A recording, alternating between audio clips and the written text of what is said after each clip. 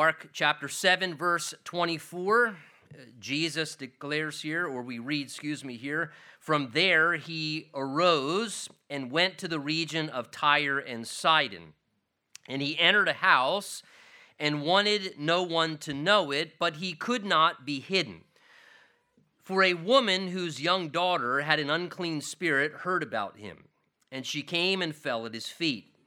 The woman was a Greek, a Syrophoenician by birth, and she kept asking him to cast the demon out of her daughter. But Jesus said to her, "Let the little children be filled first, for it is not good to take the children's bread and throw it to the little dogs." And she answered and said to him, "Yes, Lord, yet even the little dogs under the table eat from the children's crumbs." Then he said to her, "For this saying, go your way, the demon has gone out of your daughter." And when she had come to her house, she found the demon gone and her daughter lying on the bed. Again, departing from the region of Tyre and Sidon, he came through the midst of the region of Decapolis to the Sea of Galilee. Then they brought to him one who was deaf and had an impediment in his speech, and they begged him to put his hand on him. And he took him aside from the multitude, put his fingers in his ears, and he spat and touched his tongue. Then looking up to heaven, he sighed and said to him, "Ephphatha," that is, be opened. Immediately his ears were opened, and the impediment of his tongue was loosed, and he spoke plainly. Then they commanded him that they should tell no one, but the more he commanded them, the more widely they proclaimed it. And they were astonished beyond all measure, saying, "He has done all things well. He makes both the deaf to hear and the mute to speak." And Father, we humbly ask for your grace as we continue now in this time of worship. Lord, we offer this time to you that we would be sensitive to the ministry and the voice of your Holy Spirit. We ask, Lord, as always, that you'd prepare us accordingly, and that you would now speak through what you've already spoken here in your written and your inspired word. So, Lord, give us what we need to hear this day from you through your word now. And we ask this expectantly in Jesus' name. And everyone said, amen. Amen. You may be seated. You know, I think it is important, if we love the Lord and if we're going to follow the Lord and if we desire to seek the Lord, that it's helpful to know the heart and the mind of the Lord. It is essential for us to be aware what matters to Jesus. In this section that we're looking at this morning, the Holy Spirit gives to us really some wonderful insights, I believe, into the heart and the mind of the Lord. We see the nature of Jesus revealed in numerous ways throughout the events that Mark has recorded for us here in the last portion of chapter 7. Remember the backdrop. We are now at the peak of the popularity of Jesus' public ministry. At this point, the crowds are very large that are following him. There is continuous ministry work going on. There are lots of needs to be met among the multitudes of the people. And it is hard for both Jesus and for his disciples, who are his ministry team going around with him, to be able to get some time of rest, or even to have, we might say, some downtime. Now, it's with that backdrop we begin in our section here. In verse 24, Mark tells us that from there he arose, and he went now to the region of Tyre and Sidon. So we find here in verse 24 a rare occasion where the Lord Jesus, notice, now leaves the land of Israel, and he travels far northward, crosses the border of Israel, going now outside of the land of Israel's territory. When the Bible tells us here this is Tyre and Sidon, these were two coastal cities in the northern Mediterranean Sea area, both on the coast, in the territory in that day of what was referred to as Phoenicia. And this area north of the border of Israel today we know as the country of Lebanon.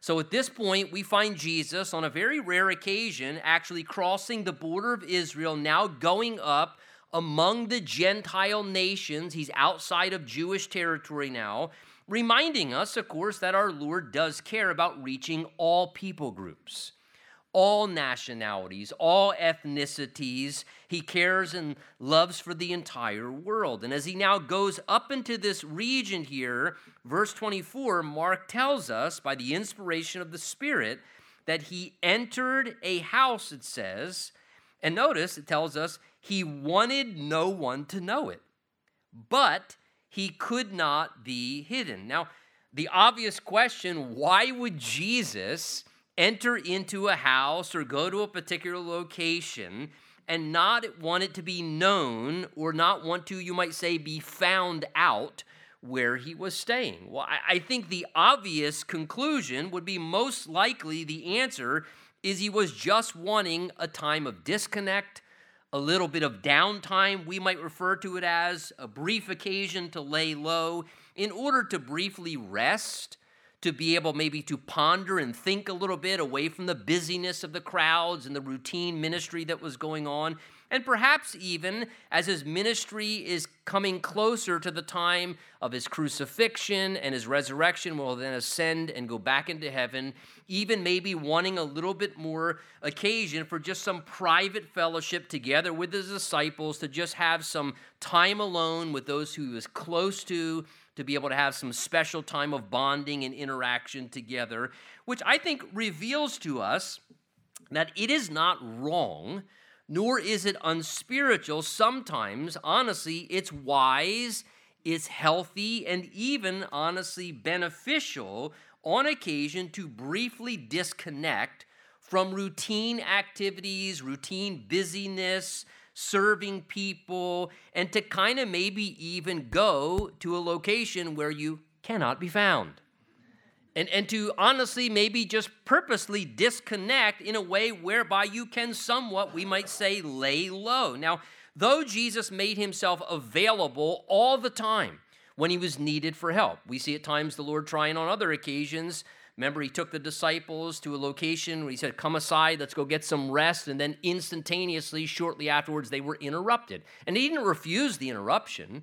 He welcomed the interruption. Jesus always made himself available, but we do see in his humanity, there were times on his heart and on his mind that it would be valuable to disconnect, to rest, to recoup, whether physically, again, remember, he was in a body of flesh. He was living as a man to recharge, to have a little quiet downtime, to think, to process some things amongst some of the busyness and the constant conversations. And can you imagine the continuous degree of questions that would go on for Jesus? You know, now that God's blessed us with 3 son-in-laws, one of the things that my wife took notice of early on when our son-in-laws came and started becoming a part of our family, she would say it was like she would just wait during family occasions where one of them would say, I have a Bible question. Can I ask you a Bible question? Can I ask you a Bible question? And I, to me, that's enjoyable. To me, I'd much rather talk about that than whatever, the NFL or this or that or whatever. To me, I don't mind that at all. But her like, here it comes. We're going to have Bible trivia again. Here it comes. You're going to ask, and again, just such a wonderful thing to realize that Jesus at times wanted to not only have a time to disconnect and recharge, but also to, spend time with those who were closest to him. And look, I point this out to your attention because it may indeed be the Lord from time to time, even as it was on his heart and his mind to do this, that as his Spirit works in you, it may be on his heart and his mind for you in your flesh to disconnect, to lay low temporarily, to briefly kind of just get away, to tuck yourself away and to have some time to think or just be with those who you're closest to, away from routine service or whatever it may be.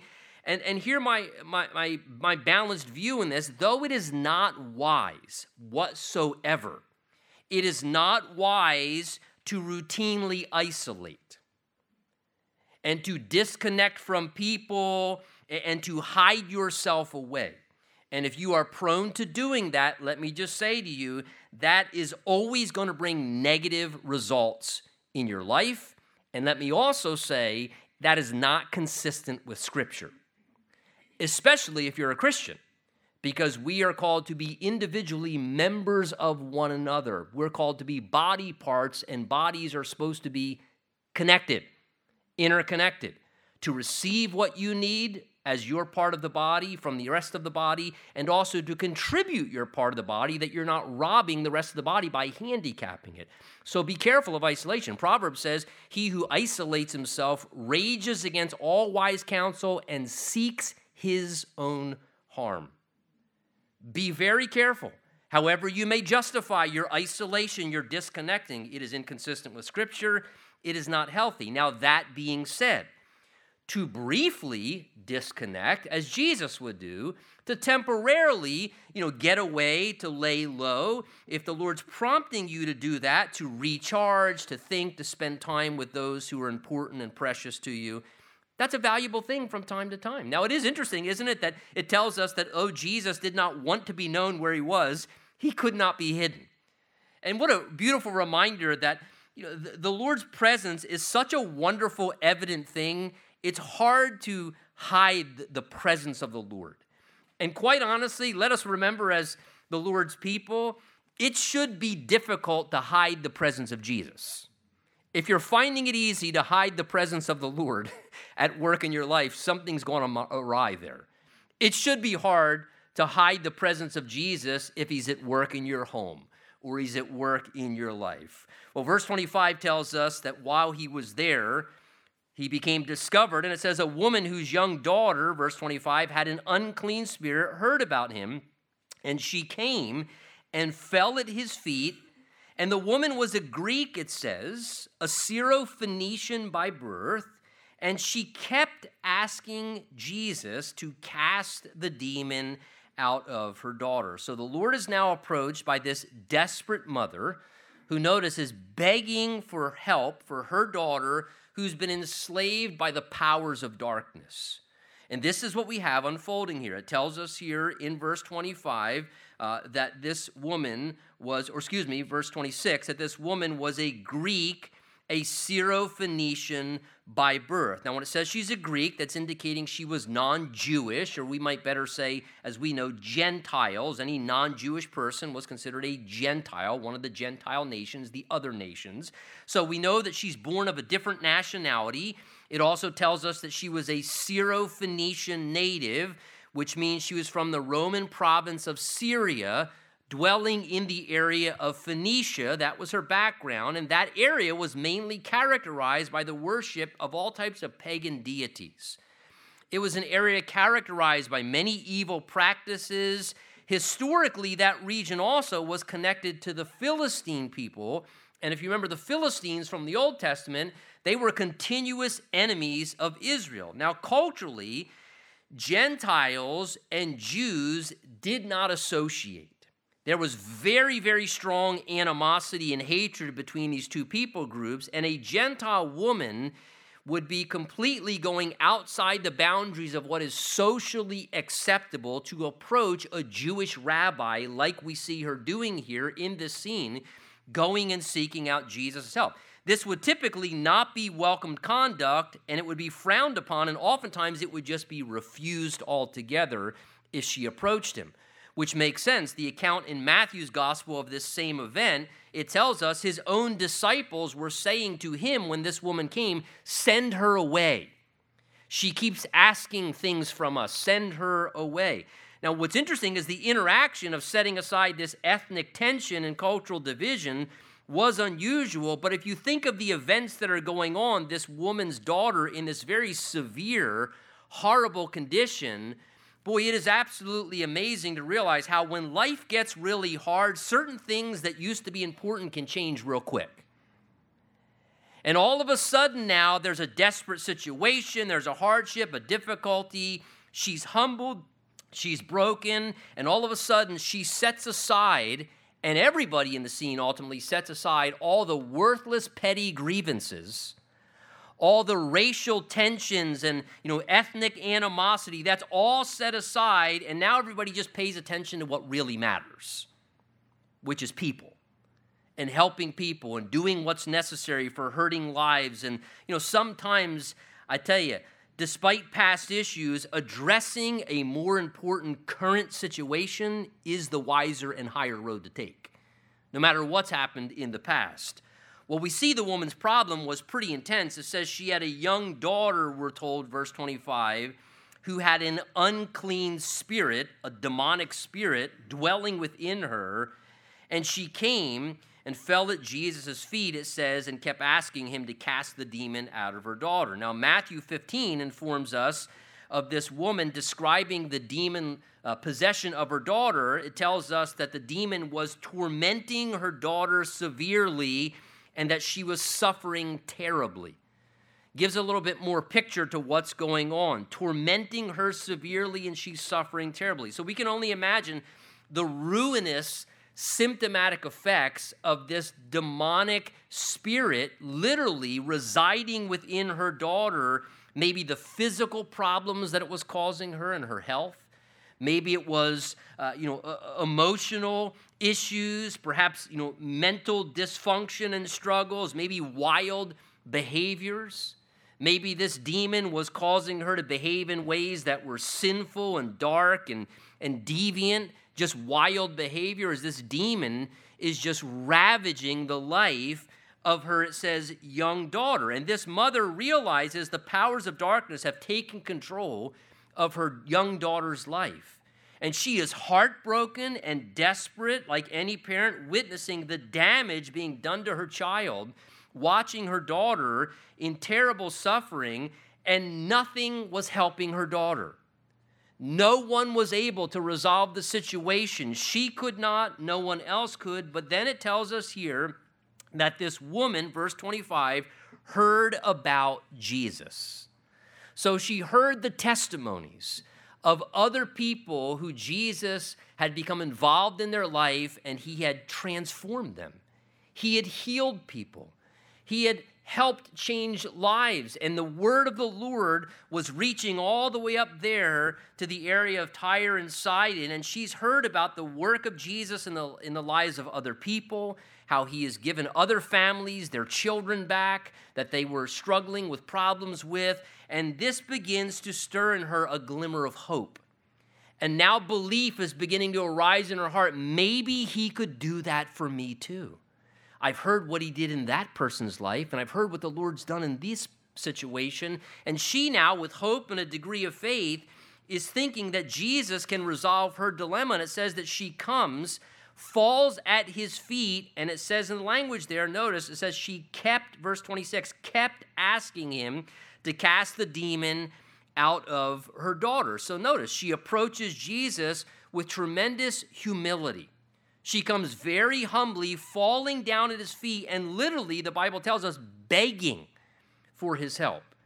And consider what's going on in the scene here. She's not coming to Jesus for a private meeting.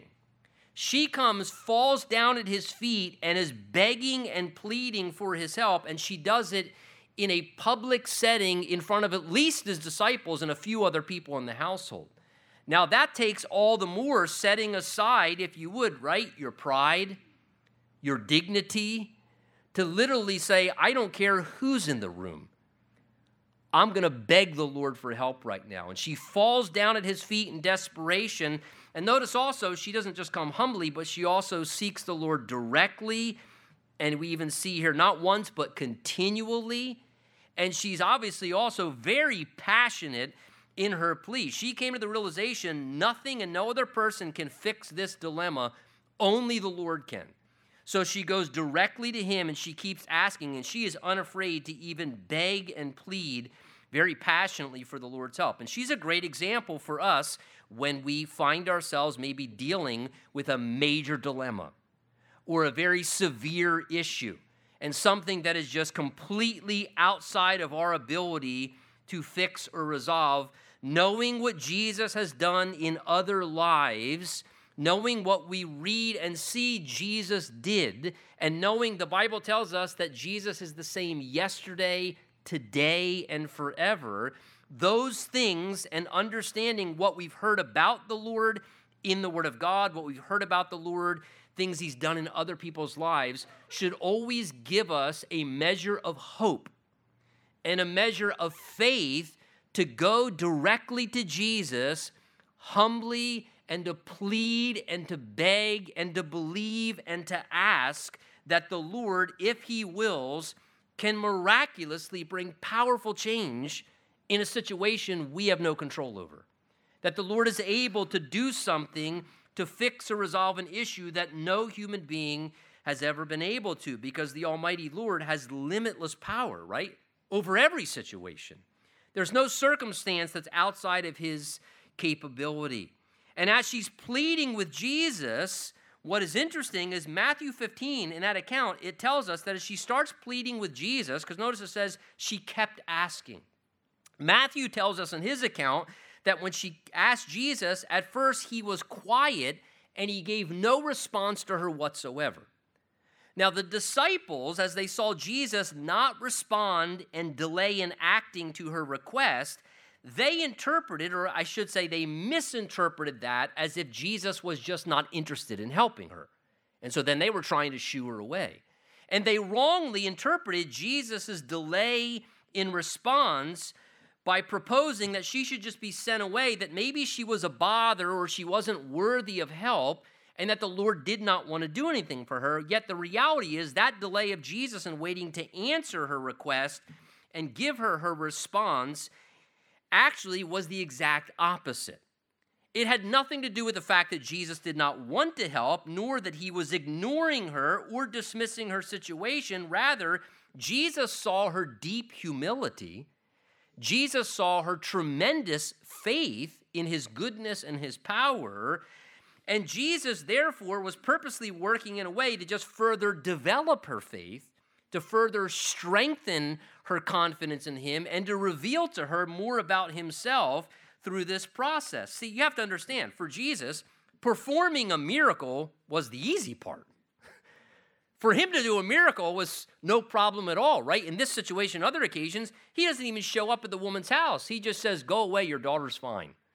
And from a distance, he miraculously heals her daughter. The miracle was the easy part, but Jesus was more concerned about the cultivation of relationship between himself and her.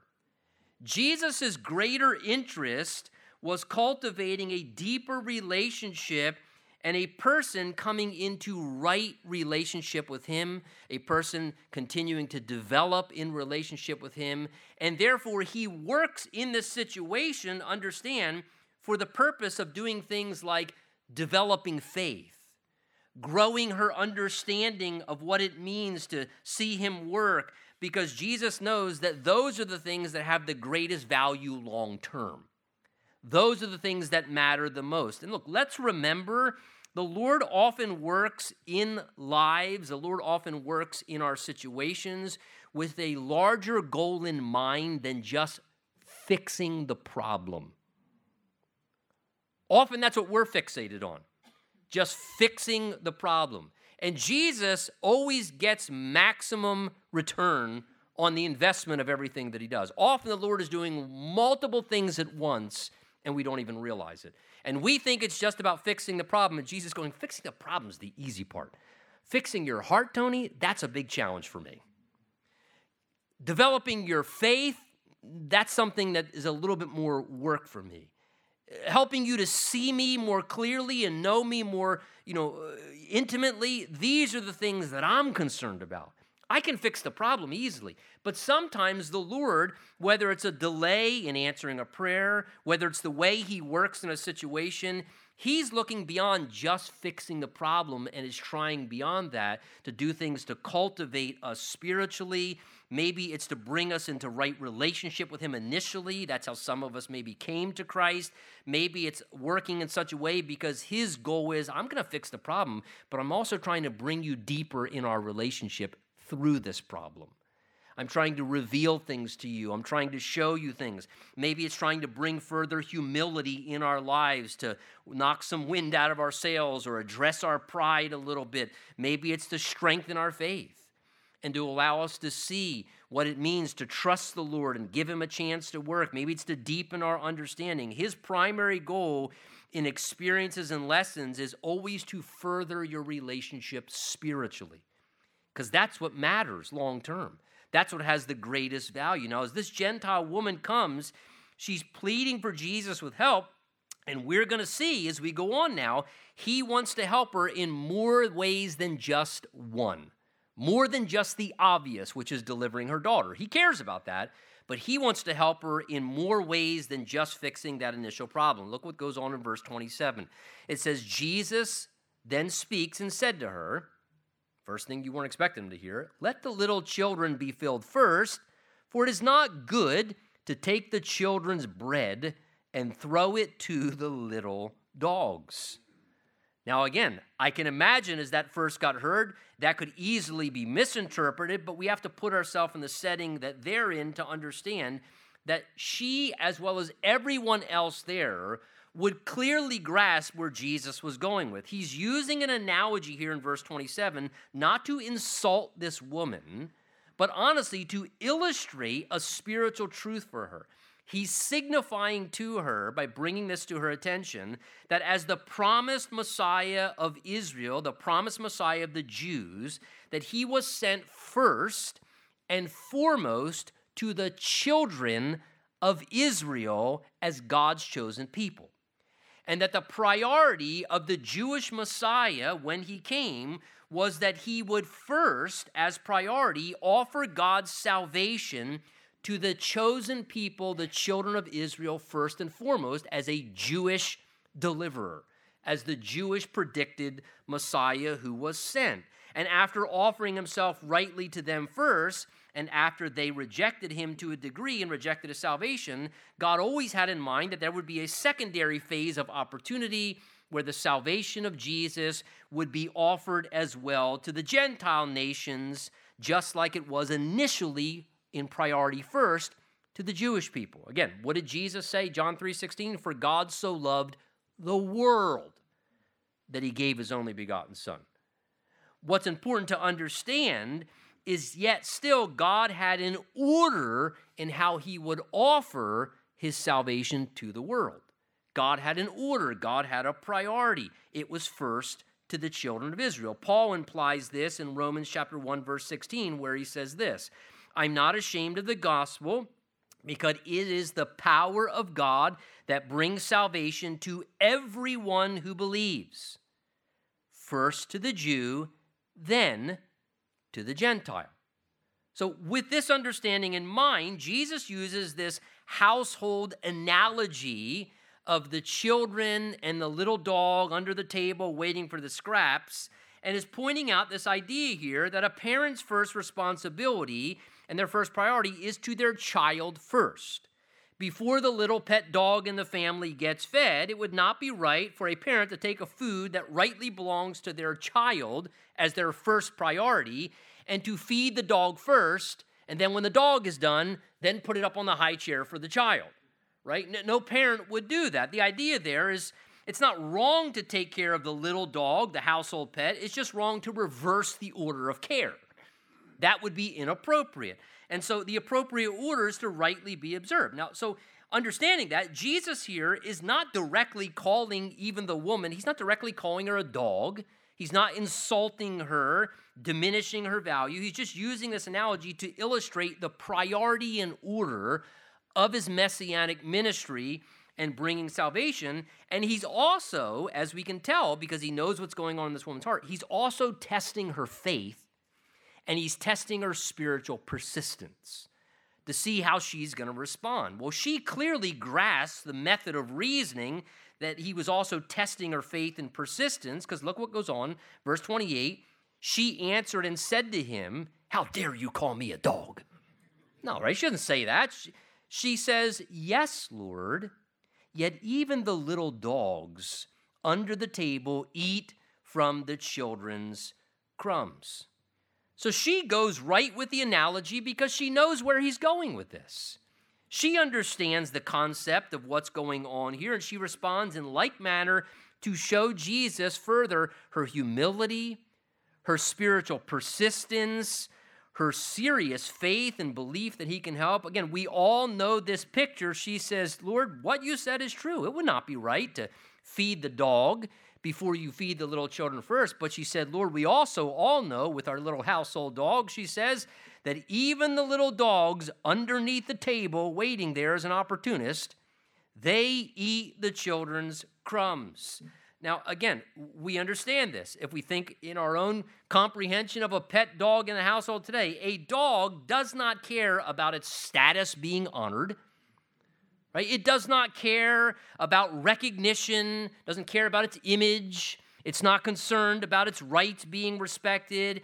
It's just wanting and desires to have its need and hunger be met, and it gladly enjoys any blessing from above, right? That's a dog's mentality. The dog's concern isn't, I feel like my image is being insulted here. This is not good for my reputation. A dog cares nothing of that. All a dog cares about is its desire being met.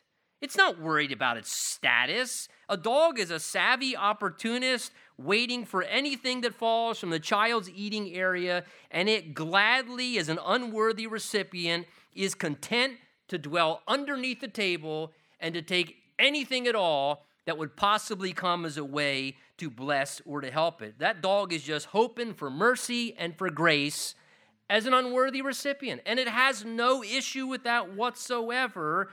It is completely content to take whatever the child drops, and it will gladly take it. It will enjoy the benefits without any complaint. As long as the dog is there, it's grateful for anything. And after the child is attended to first, the dog is ministered to, you might say, by the same provisions. But it's just child first, secondary to the dog. So as she makes this comment, she's expressing great humility. She's stating she appreciates anything that Jesus would offer to her. What she's conveying in saying this is the realization of her condition, and she is content to receive, basically she's saying, Lord, I'll take the leftovers. I'll even take the scraps. You want to talk about a woman that displays tremendous humility that could teach us all a lesson. She's not worried about her image. She's not worried about her status. She doesn't have an entitlement mentality. I deserve this, I'm special. Her mentality is, Lord, I don't think I deserve anything. Lord, I'm a nobody. Lord, I have no problem at all. I view myself as a dog sometimes, Lord.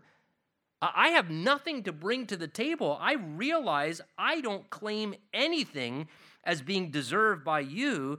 So, Lord, I'll gladly take anything that you'll offer to me. And what she also says when she says the little dog eats from the crumbs that fall from the child's table, she's also conveying there tremendous faith in the power and the goodness of Jesus.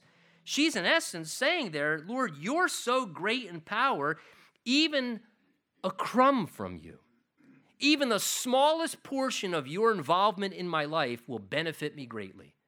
Lord, even the smallest portion of your power given towards me, it will be a tremendous help and benefit in my life.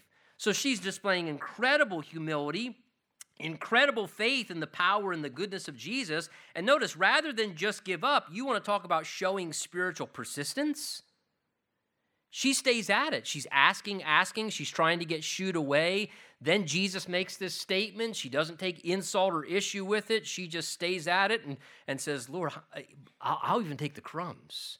And she's very persistent, showing her great faith, believing even the smallest help from Jesus is very important. What a beautiful attitude, again, as I said, of humility, that we would know what it means to approach the Lord with humility, that we wouldn't have an attitude of, well, I deserve this or I deserve that, or look, let's be very candid. What we deserve is called the lake of fire.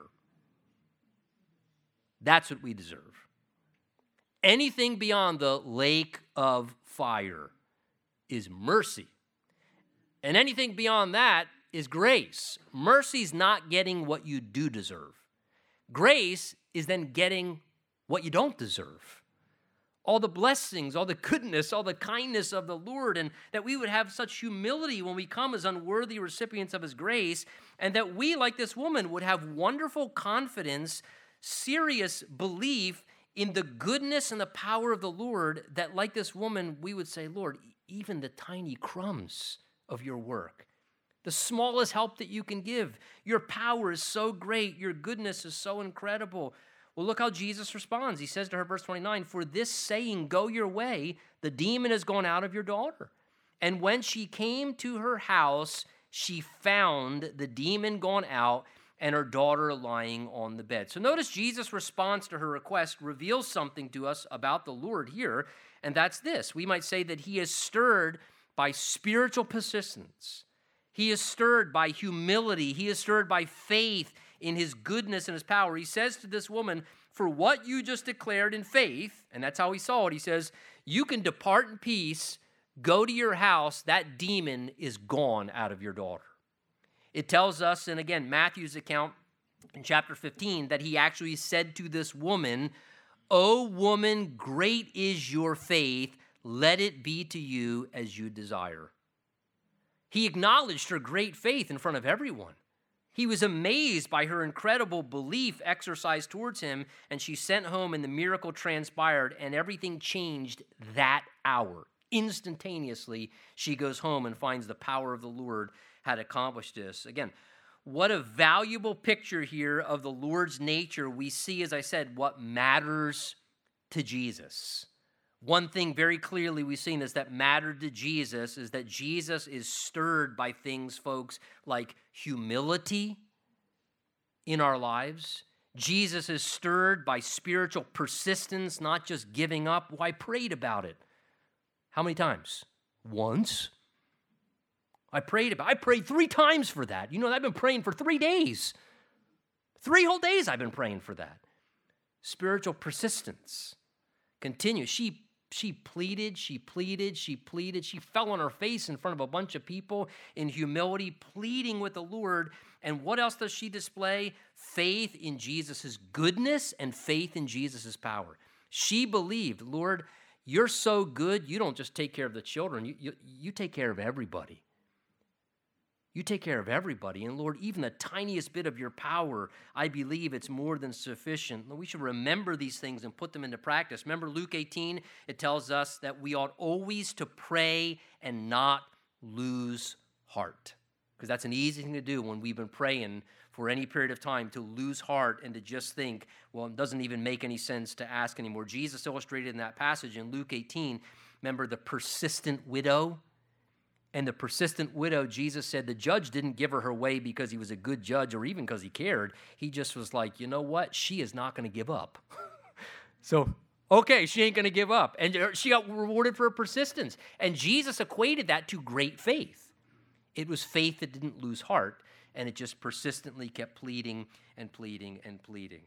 Well, look at me, verse 31. Jesus then, it says, departs from that region of Tyre and Sidon.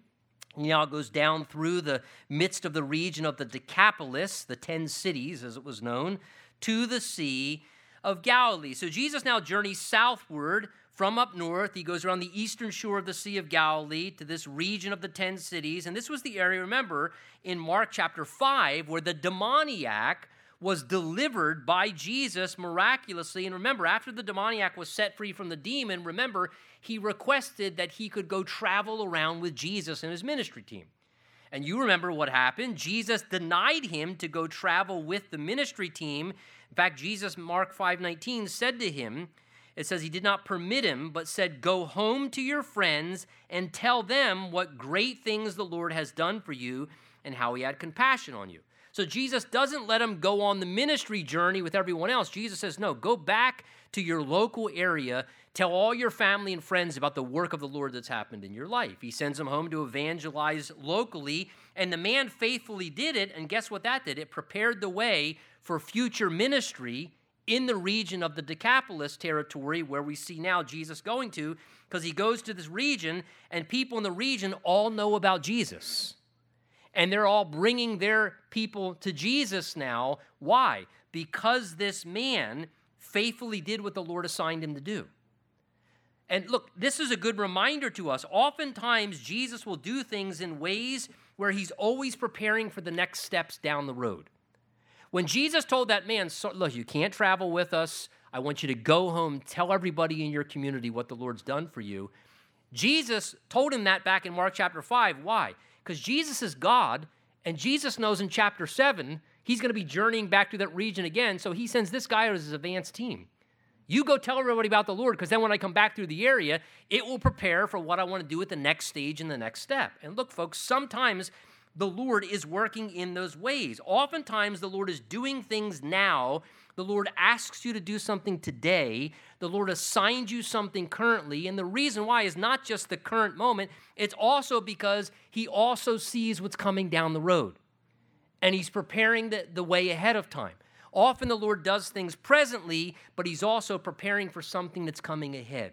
He's getting you ready. He's getting other people ready. And I say that as a word of encouragement. Never underestimate the importance of being faithful to what the Lord assigned you to do.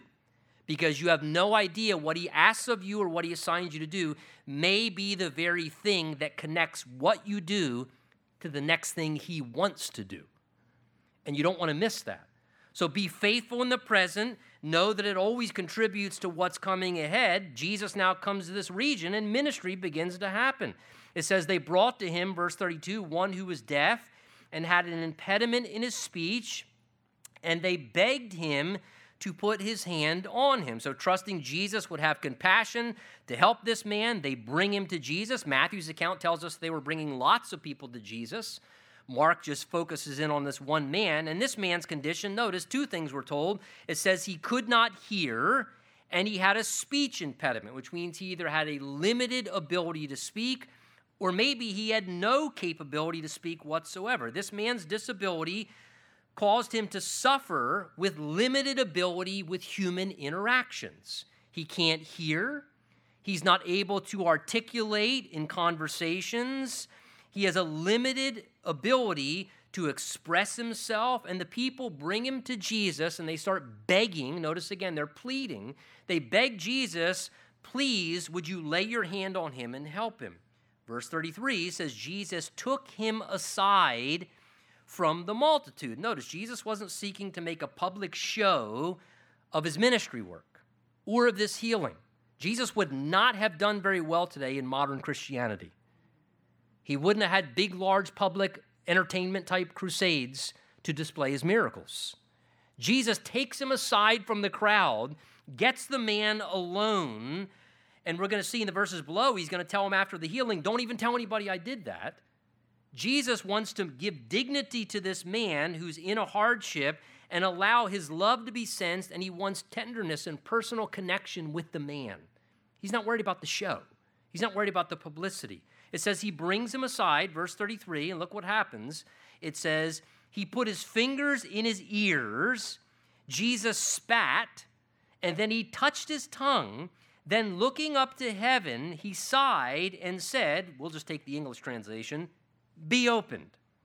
Immediately, verse 35, his ears were opened and the impediment of his tongue was loosed, and he spoke plainly. So notice, in this very unique way, Jesus performs another healing, and notice, very different than other healings that he did. You notice, Jesus never often used the same pattern with healings because he didn't want people to get caught up into formulas. So this occasion, he uniquely heals this man in a very different way, I believe, likely to connect with the man in his unique circumstances. I believe that's what Jesus is doing here. Because Jesus has a wonderful way, does he not, of meeting people right where they are to connect with them. And so you notice, Jesus uses the sense of touch. He can't hear. He's unable to articulate and communicate. So Jesus uses the sense of touch, what he can do, to communicate with him in a way that this guy could track with. It tells us Jesus puts his fingers in his ears. And you have to wonder if Jesus was going, I know your ears. They don't work. And then Jesus spits to draw attention to the mouth so he can sense or see. And then he touches his tongue and he says, your mouth. I know it's frustrating. Doesn't work right. And then it says in the text that Jesus looks up to heaven toward God, indicating to the man, God knows. And then he sighs, a display of kind of heavy-heartedness or grief. And in a sense, what Jesus was conveying to him is, God knows you've been suffering. And he knows this has been hard for you. And he's aware of your suffering. And he understands your hardship, and he cares. And again, he's displaying the heart of God, who's compassionate towards human suffering, because God recognizes all of human suffering is directly tied to the entrance of sin that came into the world. So he expresses to this man this tender compassion, and then it says he declares, verse 35, with his authority as God to the man, verse 34, that his ears would just be opened, that his tongue, his mouth would be opened and loosed. And miraculously, instantaneously, verse 45, the Holy Spirit says, immediately, not after speech therapy, immediately. This was an instantaneous miracle. Immediately, the power of God brought a miracle of healing. Immediately, his ears were opened, and the impediment of his tongue was loosed, and he spoke, it says, plainly. Jesus brought this miracle, and we could only imagine what that must have been like for this guy. All of a sudden, he can hear sounds. Was that the first words that he heard? Be opened. We don't know. All of a sudden, he can begin to articulate and speak. And again, this experience reveals to us of the heart of our Lord that he is inclined to alleviate human suffering. If the passage conveys anything, the prior miracle and then this one right afterwards, demonic destruction in a life, now somebody struggling with a disability, a pain, health issues, suffering physically, Jesus has authority over all, and it clearly reveals the heart of the Lord that he wants to help alleviate suffering in human lives. It also reveals to us that Jesus wants to restore what's been damaged within lives. Those kind of things matter to Jesus. Now, if I can make a quick application before moving on, as we look at the miracle physically, to me it also encourages me and is impressed upon my heart. It reminds us as well, I think, that when something at times goes wrong, and this happens, sometimes things go wrong and communication becomes hindered. And all of a sudden, people shut their ears and they won't listen anymore. All of a sudden, sometimes things happen, and it's not just maybe people won't listen anymore. Sometimes people aren't speaking anymore. And so they won't hear anymore, they won't listen anymore, and they ain't got nothing to say anymore. But you know what? I can tell you this. The Lord wants to help by his power to open the channels of communication. Sometimes the Lord says, it's time for things to be opened again. It's time for you to open your ears again. It's time for you to open your mouth again. Enough of the silence, enough of the stopping up your ears. And sometimes Jesus wants to restore even communication miraculously amongst relationships, whether someone's shutting out God's voice or people perhaps shutting out the voices of one another. Verse 36 goes on then to tell us, then Jesus commanded them that they should tell no one, but the more, notice, he commanded them, the more they widely proclaimed it. Now, of course, it's somewhat humorous, but true. Jesus tells us, go into all the world, preach the gospel. We don't. He tells people in this day, don't tell anyone what I did. And the more he tells them, don't tell people, they keep spreading the word around. Again, Jesus knows that if they just go broadcast this around, he's understanding it's going to just increase the crowds because people are miracle chasers. And so he understands this is just going to bring everybody out of the woodwork and they're all just going to be chasing after the miracle. So he's trying to keep what he did quiet. It was for the man. It wasn't for a miracle show. It was out of love to help the man. Look at verse 37. It concludes our text telling us there, and they were astonished. I bet they all were, beyond measure, saying, he has done all things well. He makes the deaf, both the deaf to hear and the mute to speak. So as people saw what Jesus did, but be aware, as they saw how Jesus helped people, as they saw the way that Jesus served, the way that Jesus operated, the way that Jesus ministered, notice they said descriptively of our Lord, he has done all things well. He has done all things well. That term well in the Greek is a phrase that could be translated with excellence, beautifully, done right, with no reason to blame. In other words, as the people in that day observed how Jesus operated, how Jesus worked, the way that Jesus did things, they realized he does things really well. He does things with excellence, with a standard of high, importance. And they noticed that whatever Jesus handled and whatever Jesus was performing, it was done with excellence in its standard. He does things well. He does them excellent. And to me, this is a beautiful display, again, of what matters to the Lord. What matters to Jesus in the way that he functions, it matters to Jesus that he would do things well. Jesus cares about how things are done. He does things well. He does things excellent. He does things right, if you would. He uses high standards of excellence. And folks, if that mattered to the Lord, it should matter to us as representatives of the Lord. And as those who the Spirit of the Lord, the Bible says, dwells within us. Christ is in us. And so guess what? If Christ is in me, may I yield to his desires to want to see things done well, to see things done with excellence in that quality and that standard. We should seek to do things well with excellence, and especially when we're ministering for the Lord, that we would seek to have a standard of excellence. May people notice the Lord's work in your life makes you do things well, that they would recognize that. And may we at times be able to recognize that when the Lord is directing, things get handled really well. And if something's not being handled well, the problem is it's being directed in the flesh and not by the Lord.